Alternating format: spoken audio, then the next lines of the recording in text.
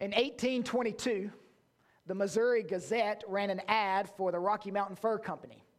They were looking for 100 beaver trappers, American frontiersmen willing to risk Indian attacks to get fur. Among those to accept the challenge was Hugh Glass, a 40-year-old mountain man. It was while trapping for this company that he walked into an open area in the woods and accidentally disturbed a grizzly bear. She mauled him within an inch of his life, tearing chunks of meat from his back and tossing it to her two cubs to eat. She gashed him so deeply the cuts exposed his ribs. She almost tore his scalp completely off. He fought off the bear and, along with other men, killed it. The fur trappers still needed to make headway because they were in Indian territory, but they decided not to leave Hugh behind, so they packed him for 2 days. Eventually, they knew he would die, so they asked for volunteers to stay behind and give him a proper burial once he finally breathed his last breath. 2 men agreed, probably because of the $80 bonus that the company offered. While they were digging his grave, a pack of Ree Indians attacked them. The same group had already killed other trappers earlier in their journey, and the 2 men bolted. The Indians chased after them. Hugh lay left behind. The 2 men survived and caught up with their team and, like cowards, said that Hugh died and they gave him an honorable burial. Hugh lay deserted by his friends, but something miraculous happened. He began to slowly gain strength. While laying face down, he would eat bugs as they approached him. He eventually graduated to berries and snakes. He knew his only choice of survival was to get to the next settlement, which was 200 miles away. He limped. He crawled. In order to prevent gangrene, he allowed maggots to eat his infected flesh. It looked like he would never make it, and then suddenly he came upon a pack of wolves who had just killed a buffalo calf. He waited for them to leave, and then he ate massive chunks of buffalo meat. A little stronger from all the protein, he set up camp, which allowed him to rest and recuperate a bit. As he continued on his journey, he stumbled upon an abandoned Indian village. They left dogs. He strangled one and ate it. He crawled through a year's worth of hell, but he made it. He survived. And you say, Kyle, that was the 1800s. Man, crazy things happened in the 1800s. Men would go to such extremes to survive in the 1800s. They would never go to such extremes to survive in modern history. Well, in 1993, while on a fishing trip in Colorado, Bill Jaracki, in his mid-30s, became trapped after a boulder rolled onto his leg and crushed it. Without a jacket and with snow in the forecast, in a desperate attempt to survive, he used his flannel shirt as a tourniquet and then used his fishing knife to cut off his own leg at the knee joint. He used hemostats from his fishing kit to clamp the bleeding arteries. Then he crawled for 100 yards to his truck, and then he drove himself to the hospital. Now, that's a dude's dude. His last name was Sharon. Bill Jaracki was his name. In 2003, a 27-year-old Aaron Ralston had a similar experience while hiking in Utah. An 800-pound boulder fell and pinned his right arm. He lay trapped for 127 hours, drinking his own urine for survival. He actually had a digital recorder and left a message, a dying message for his mother and father. I've seen it. You could see in his face, sunken in, defeat, fear in his eyes. After various attempts to get free, he grabbed a dull multi-tool and began cutting and sawing. He amputated his right forearm. Exhausted and dehydrated, he then rappelled down a 60-foot cliff and hiked 8 miles before finding a Dutch family who guided him to a rescue helicopter. He eventually made it to the hospital and survived, and he has an autobiography entitled Between a Rock and a Hard Place, an appropriate title. Now, what do these 3 stories teach us, aside from some basic survival skills? They teach us that human beings will do remarkable things in order to live. We will spend money on the best doctors. We will take up disciplined eating habits. We will pack up and move to particular climates. If necessary, we will eat raw buffalo flesh, place maggots in our wounds, and even cut off body parts. But there's a big question we must all answer. What do we live for? What motivates us to fight for life? In the first story, Hugh Glass, he was motivated by revenge. He went to kill those two men who deserted him. In the second and third story, they were motivated by seeing their loved ones' faces. I want to introduce you to our fourth man. His name, Paul. He was older than the other three. He's a senior citizen. And he didn't face death just once like those men. 2 Corinthians 11 says he faced death often. And that passage goes on to unpack what that looked like for him. When I was 14, my little stepbrother threw a CO2 cartridge into the fire at our camp out. Actually, a lot of them. They exploded, and some burning metal went down my shirt and became trapped. I screamed. Not like a girl, but like a man. And everyone ran over to me, patting my shirt to put out the flaming metal. But they put it out on my skin. If you look on my back now, I still have scars from it. Imagine what the back of this gray-haired man looked like. Paul's back had been shredded, but not by a grizzly bear, by whips, and not just once. 39 lashes by the Romans, 3 separate times, 137 whips. His back likely looked like this. On other occasions, the Jews beat him with rods 5 different times, disfiguring his head and his legs. They actually did this in the synagogues. They beat him black and blue in the church. Paul was also stoned. Not like some of you that grew up in the 70s. But he actually faced being pummeled with rocks, blood coming out of his ears and his nose and his eyes, swollen areas looking like tumors the size of baseballs. He was shipwrecked 3 times, lost at sea, robbed, bitten by a poisonous snake. His eyes were sunken with major bags under them. He actually talked about all his sleepless nights in 1 Corinthians. Thrown into prison. Clement, writing in AD 96, says that Paul was in prison 7 times. And of course, in AD 96, they had a pretty good idea because it would have been passed down from mouth to mouth. He also had a thorn in the flesh, some major health issue that nagged him. Some say it was a back injury, others bad eyesight. And that's just his body. You can't even see his heart. Forsaken by friends, his heart was in worse shape than his body. Paul, what motivates you to live? What makes you fight for your life? What can sustain a man to face all this and keep going?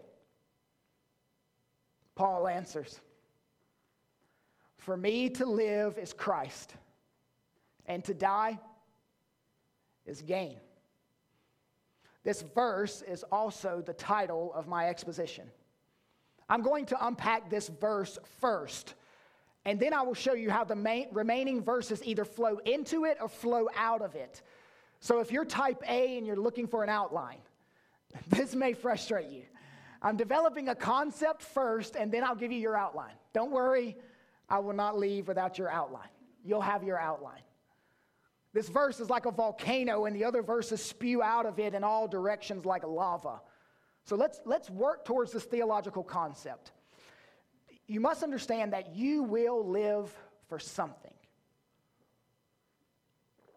Maltby Babcock, who wrote This Is My Father's World, said this: life is what we are alive to. In other words, what moves you, what excites you, what gets you high-stepping out of the bed every morning, that's what you're living for. And whatever this is for you is what makes life life to you. You will live for something. And there are a lot of options. We all must personalize this blank. For me to live is blank. Among the ruins of ancient Carthage, there's an inscription carved by a Roman soldier. Sounds like something a soldier would say. It reads, "To laugh, to hunt, to bathe, to game, that is life." In other words, for me to live is to hunt, to go to the public swimming pool, and to party. Many people you know, they live for the weekend. They have a job, but they only have a job to pay for what they're going to do on the weekend. Work, schmirk. I just go to work so that I can do the things that really make me happy, that really make my life fun. That could be a variety of things. For me to live is experiences. New foods, new places, new traveling destinations. For me to live is to experience adrenaline. Whether that's adrenaline in battle, in skiing, in shopping till you drop, or in multiple sexual experiences.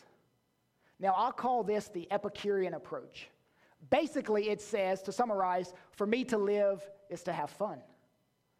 Look at someone's Instagram and you can tell really quickly if they approach life from an Epicurean viewpoint. That's not the only viewpoint. There's also the Stoic approach. For me to live is to be strong and tough and be in control. Never look like I'm sweating. Never dye yellow.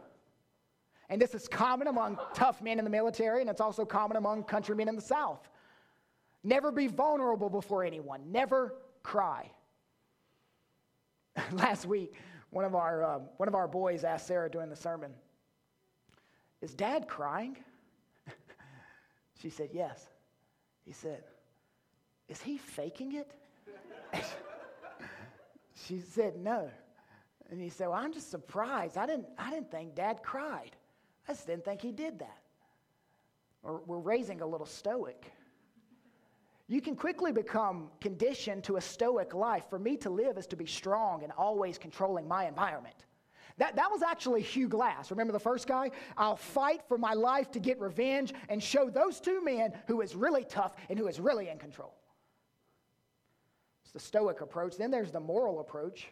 For me to live is to be a good person, to get a degree, to build a house, to grow a portfolio, to watch my kids play sports, to work, to garden. But this was not Paul. His career was not his life. Paul made tents for a living. Do you think he lived to make tents? What passions fill your thoughts in your waking hours and sleepless nights? Are you pursuing academic achievement? Career success? Health and fitness? Financial stability? Community recognition? None of those are bad in and of themselves, but none are big enough to be your supreme goal, the goal for which your Creator designed you. Then there's the relationship approach. For me to live is to have a good marriage and have meaningful friendships. Paul's friends are not his life. They deserted him, and he separated from them. You will live for something. There are lots of options. You should live for something that death can't take away. When Queen Elizabeth I, the icon of European fashion, was dying, she turned to the lady in waiting and said, and I quote, "Oh my God, it is over. I have come to the end of it. The end, the end." She had a love affair with fashion and found out that death took away fashion. You need to have a love affair with something that never dies. Everyone must fill this in. For me to live is blank, and that will determine how the second blank is filled in. To die is blank. If you say, for me to live is money, then to die is to be eternally broke. If you say, for me to live is fame, then to die is to be forgotten. For me to live is power, then to die is to lose control.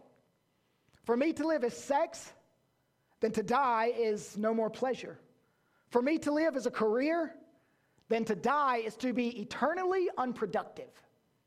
For me to live is beauty, then to die is to be ugly. For me to live is travel, then to die is to go nowhere. For me to live is TV and gaming, then to die is a loss of entertainment. How much of what you really want out of life has an expiration date attached?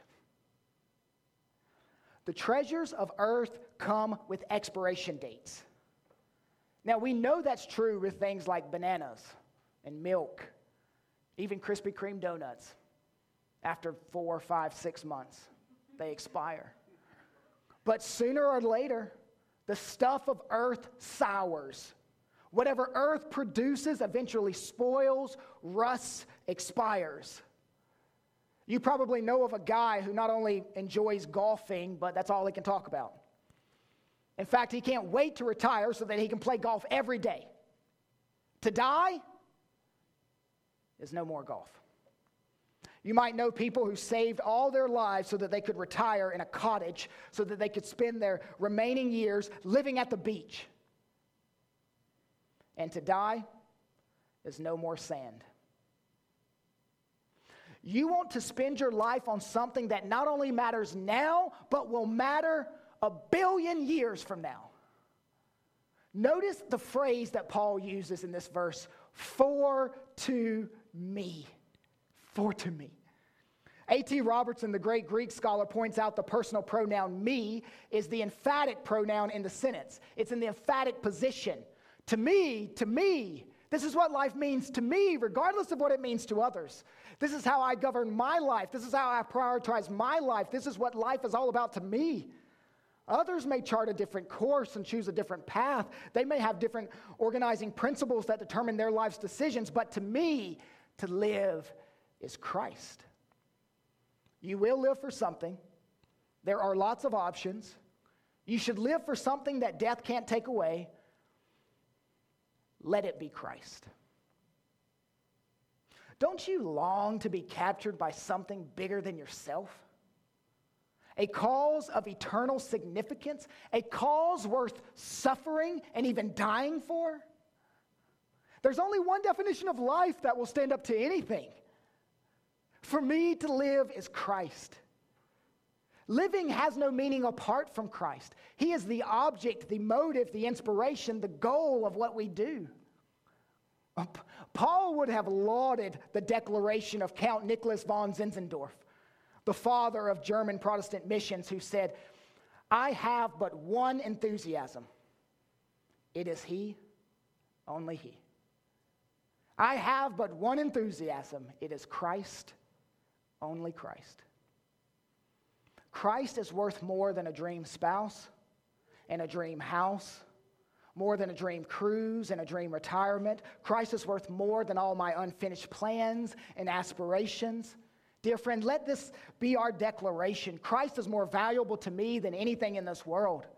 This world has nothing to offer that is more valuable than the precious Son of God. Now, I'm going to go all Greek grammar geek on you for a moment. This sentence in the original language has no verbs. Would you underline the word is? For me to live is Christ. To die is gain. The translators supply the verbs for better reading, and it actually does no harm to the text. It just gives clarity. And it would do no damage to substitute this generic verb with more specific verbs. Other verbs could be supplied to describe this idea of a purpose of life, meaning of life, center of life, foundation of life. It may read like this: to live means Christ. To live depends on Christ. To live revolves around Christ. These other verbs relay the meaning for us well, but actually there is a beauty in reading the sentence like it was written, without the verbs. For me to live, Christ. And to die, gain. There's a cadence to the verse in the Greek. Hansen calls this the drum beat repetition of same sounds. Paul's own heartbeats are heard in the rhythm of these words. To zen Christos, to apithin kerdos. To live Christ, to die gain. That's Paul's heartbeat. Now that is the exposition of that verse. Now let's look at what flows into that verse and what flows out of that verse. So you type Ayers, this is the moment you've been waiting for. This is the outline. Truth number one. When Christ is your life, you always have reason to rejoice. 18b reads, yes, and I will rejoice. I call Philippians Paul's jailhouse journal of joy. Paul is facing conviction, possible death penalty. He's an old, worn-out man. Preaching the gospel has taken the toll on that old body. And you can't see Paul's face, but in front of the sunken eyes and the disfigured lip and the many times broken jaw is a smile. And I know it's a smile because he's telling us he's full of joy. He didn't have a digital journal like Aaron Ralston, but this is his written journal. Even in dire circumstances, you can have joy. Even during painful times, you can smile. When the cancer is killing your blood cells and you're walking through incredible, indescribable pain, there's still a fountain of joy. Everything can fall apart, and you can still sing because Christ is your treasure. That's real joy. That's gospel joy. What Paul passes on to us has actually been passed on to him. It's a theme all throughout Scripture. The prophet Habakkuk rejoiced despite having no food in the fields and no herd in the stalls. Job rejoiced despite losing everything: health, business, kids. May we pass this legacy on to our children. What are your trials causing you to do? Let us look to Jesus in our difficulty and find Habakkuk-like, Job-like, Paul-like joy. Truth number two. When Christ is your life, you always have reason to hope.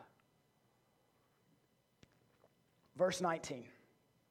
For I know that through your prayers and the help of the Spirit of Jesus Christ, this will turn out for my deliverance. Paul writes, for I know, from the Greek word oida, meaning it means to know with a grasp of mental certainty. Not, I hope so, I really think so, I'm biting my nails about this, but I'm hanging on. He's hopeful. He speaks out of a reservoir of hope. And most commentators here, they hear Paul actually quoting Job. Remember Job's incredible statement of trust? We actually sing a song about it at times. Though God slay me, though he slay me, I will trust in him. You know what follows that? This will turn out for my deliverance. Exact same phrase in the Septuagint, which is the Greek translation of the Old Testament. What is Paul doing here? Paul is meditating on Scripture. He's actually writing Scripture down. And that's the key to hope.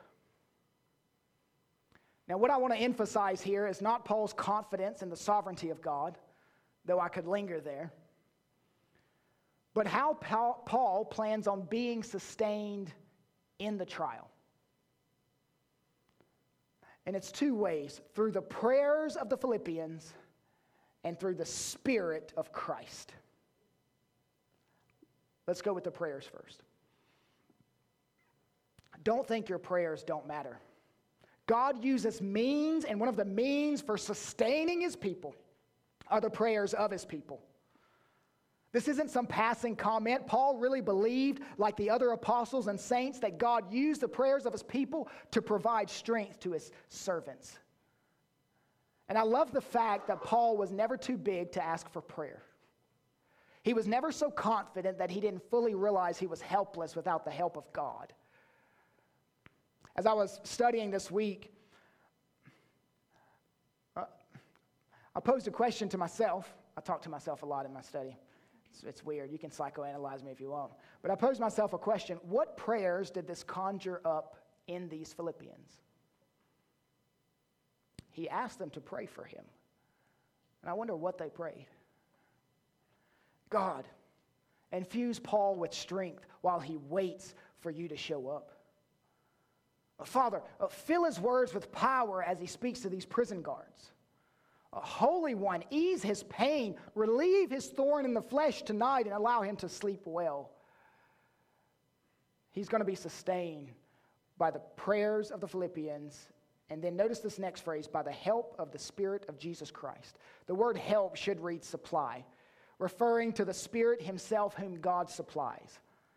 Let me tell you first what Paul is not saying. Paul is not referring to the notion that he could be deprived of the Holy Spirit and may need the prayers of other Christians to restore it. That is not what he's saying. All believers have the Spirit all the time, but sometimes they experience the Spirit's presence and greater power and abundance than at other times. And that's what Paul wants, and that's what he anticipates.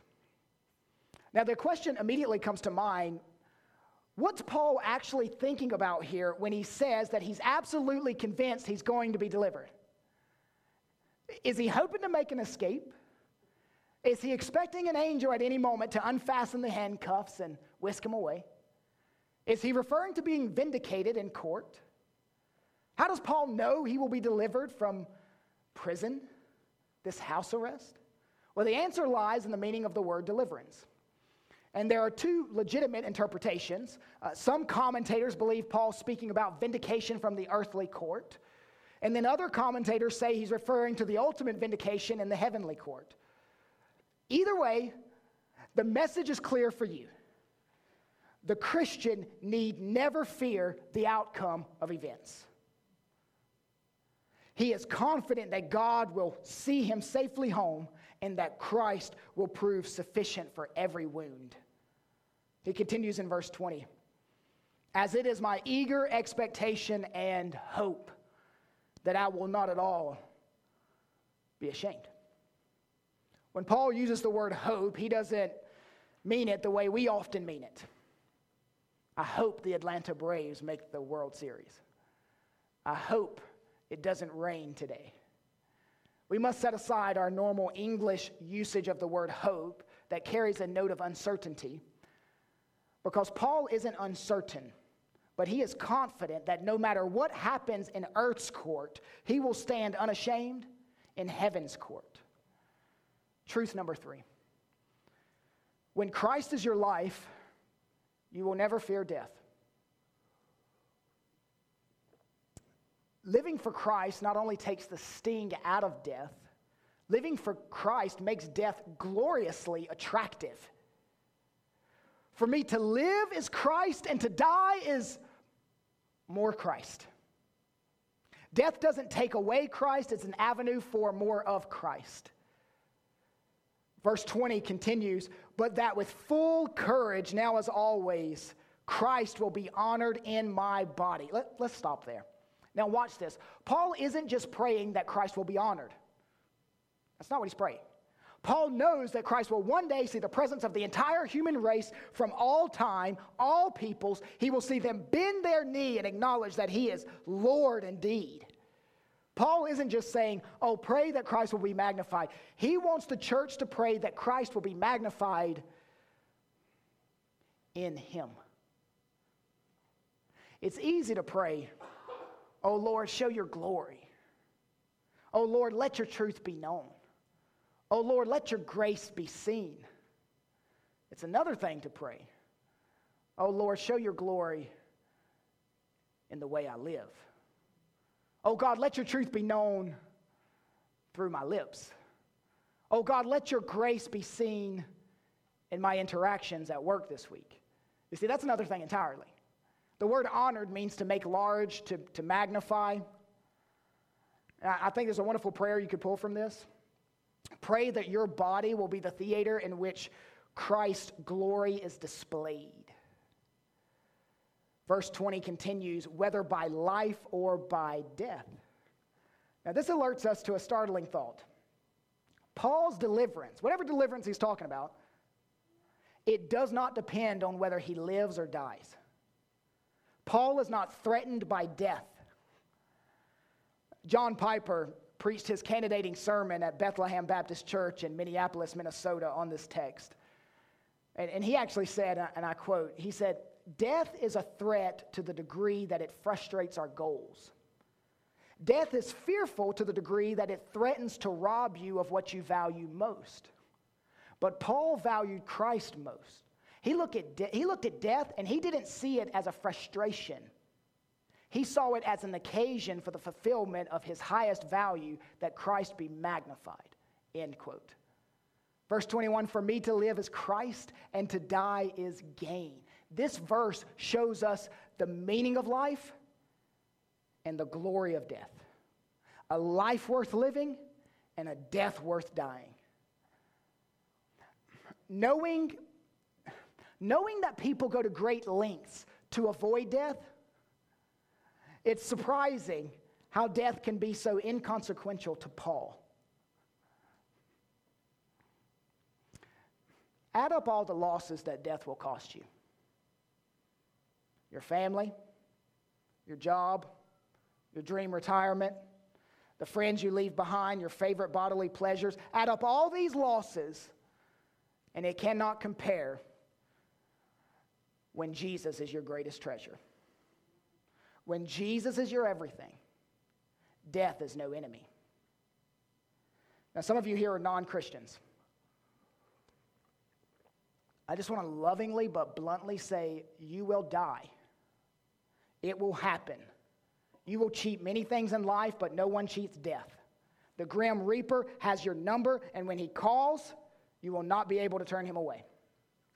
That's why you must repent and put your faith and trust in the one who conquered death, Jesus Christ. Not only does he take away fear in death, but he gives meaning in life. Last truth number 4. When Christ is your life, some of you really need to hear this. When Christ is your life, you always have reason to live. You always have reason to live. The guards. Just imagine those guards chained to Paul in house arrest, and the guards say, "Hey, Paul, we don't like you or your Messiah. We're going to kill you." Paul, "That'd be great. To die is gain. Bring it on." Guards, "On second thought, we're going to allow you to live." Paul, "Fantastic. To live means fruitful, joyous labor." Guards, "Well, we're going to let you live, but we're going to make you suffer." Paul, "Hey guys, I consider the sufferings of this present world not worth comparing with the glory that is to be revealed. It would fill me with joy to suffer for the name." Do you see the power of perspective? Kill me, I'll be with Christ. Let me live, I'll live for Christ. Make me suffer, I'll experience joy and be rewarded by this Christ. This is the unstoppable mentality of the Apostle Paul, and it can be yours as well if you treasure Christ above all things. Verse 22 and 23, Paul is torn between two options. He says over here, option number 1, verse 22, if I am to live in the flesh, it means fruitful labor for me. Then option 2 is in verse 23, I am hard pressed between the two. My desire is to depart, that's a key word, to depart and be with Christ, for that is far better.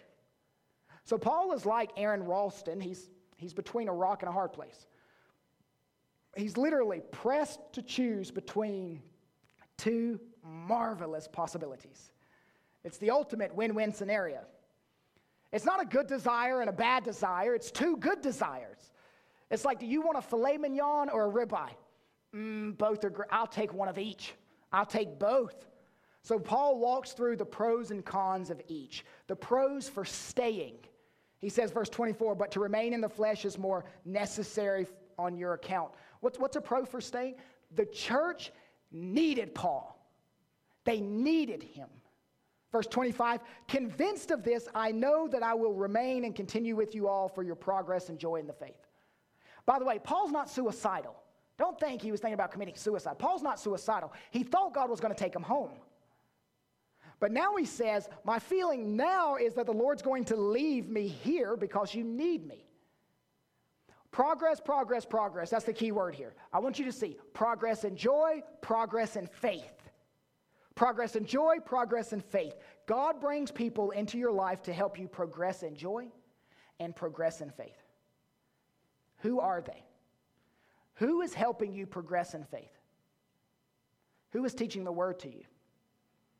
Who is calling you out when you need to be called out? Who is teaching you to view life as it should be viewed? Who is saying to you, sister, I think this thing holds a place in your heart that it should not hold? Who is helping you progress in the faith? Who is helping you progress in joy? Who is telling you your anxiety is robbing you of joy? Who is telling you that you're speaking out of fear on this one particular matter, not out of faith? Who's holding you accountable to daily meditate on the goodness of God? Who is helping you grow in joy? If you find people that will speak to you like that, don't ever let them go. They love your soul enough to have hard conversations. That's a good person. That's a gospel person. And Christian, you need to be that for other people. You say, Kyle, what if they get mad at me? Count on it. What if they leave the church over it, preacher? Surely you don't want that. I don't want them continuing to sin and no one calling it out. Why are you here?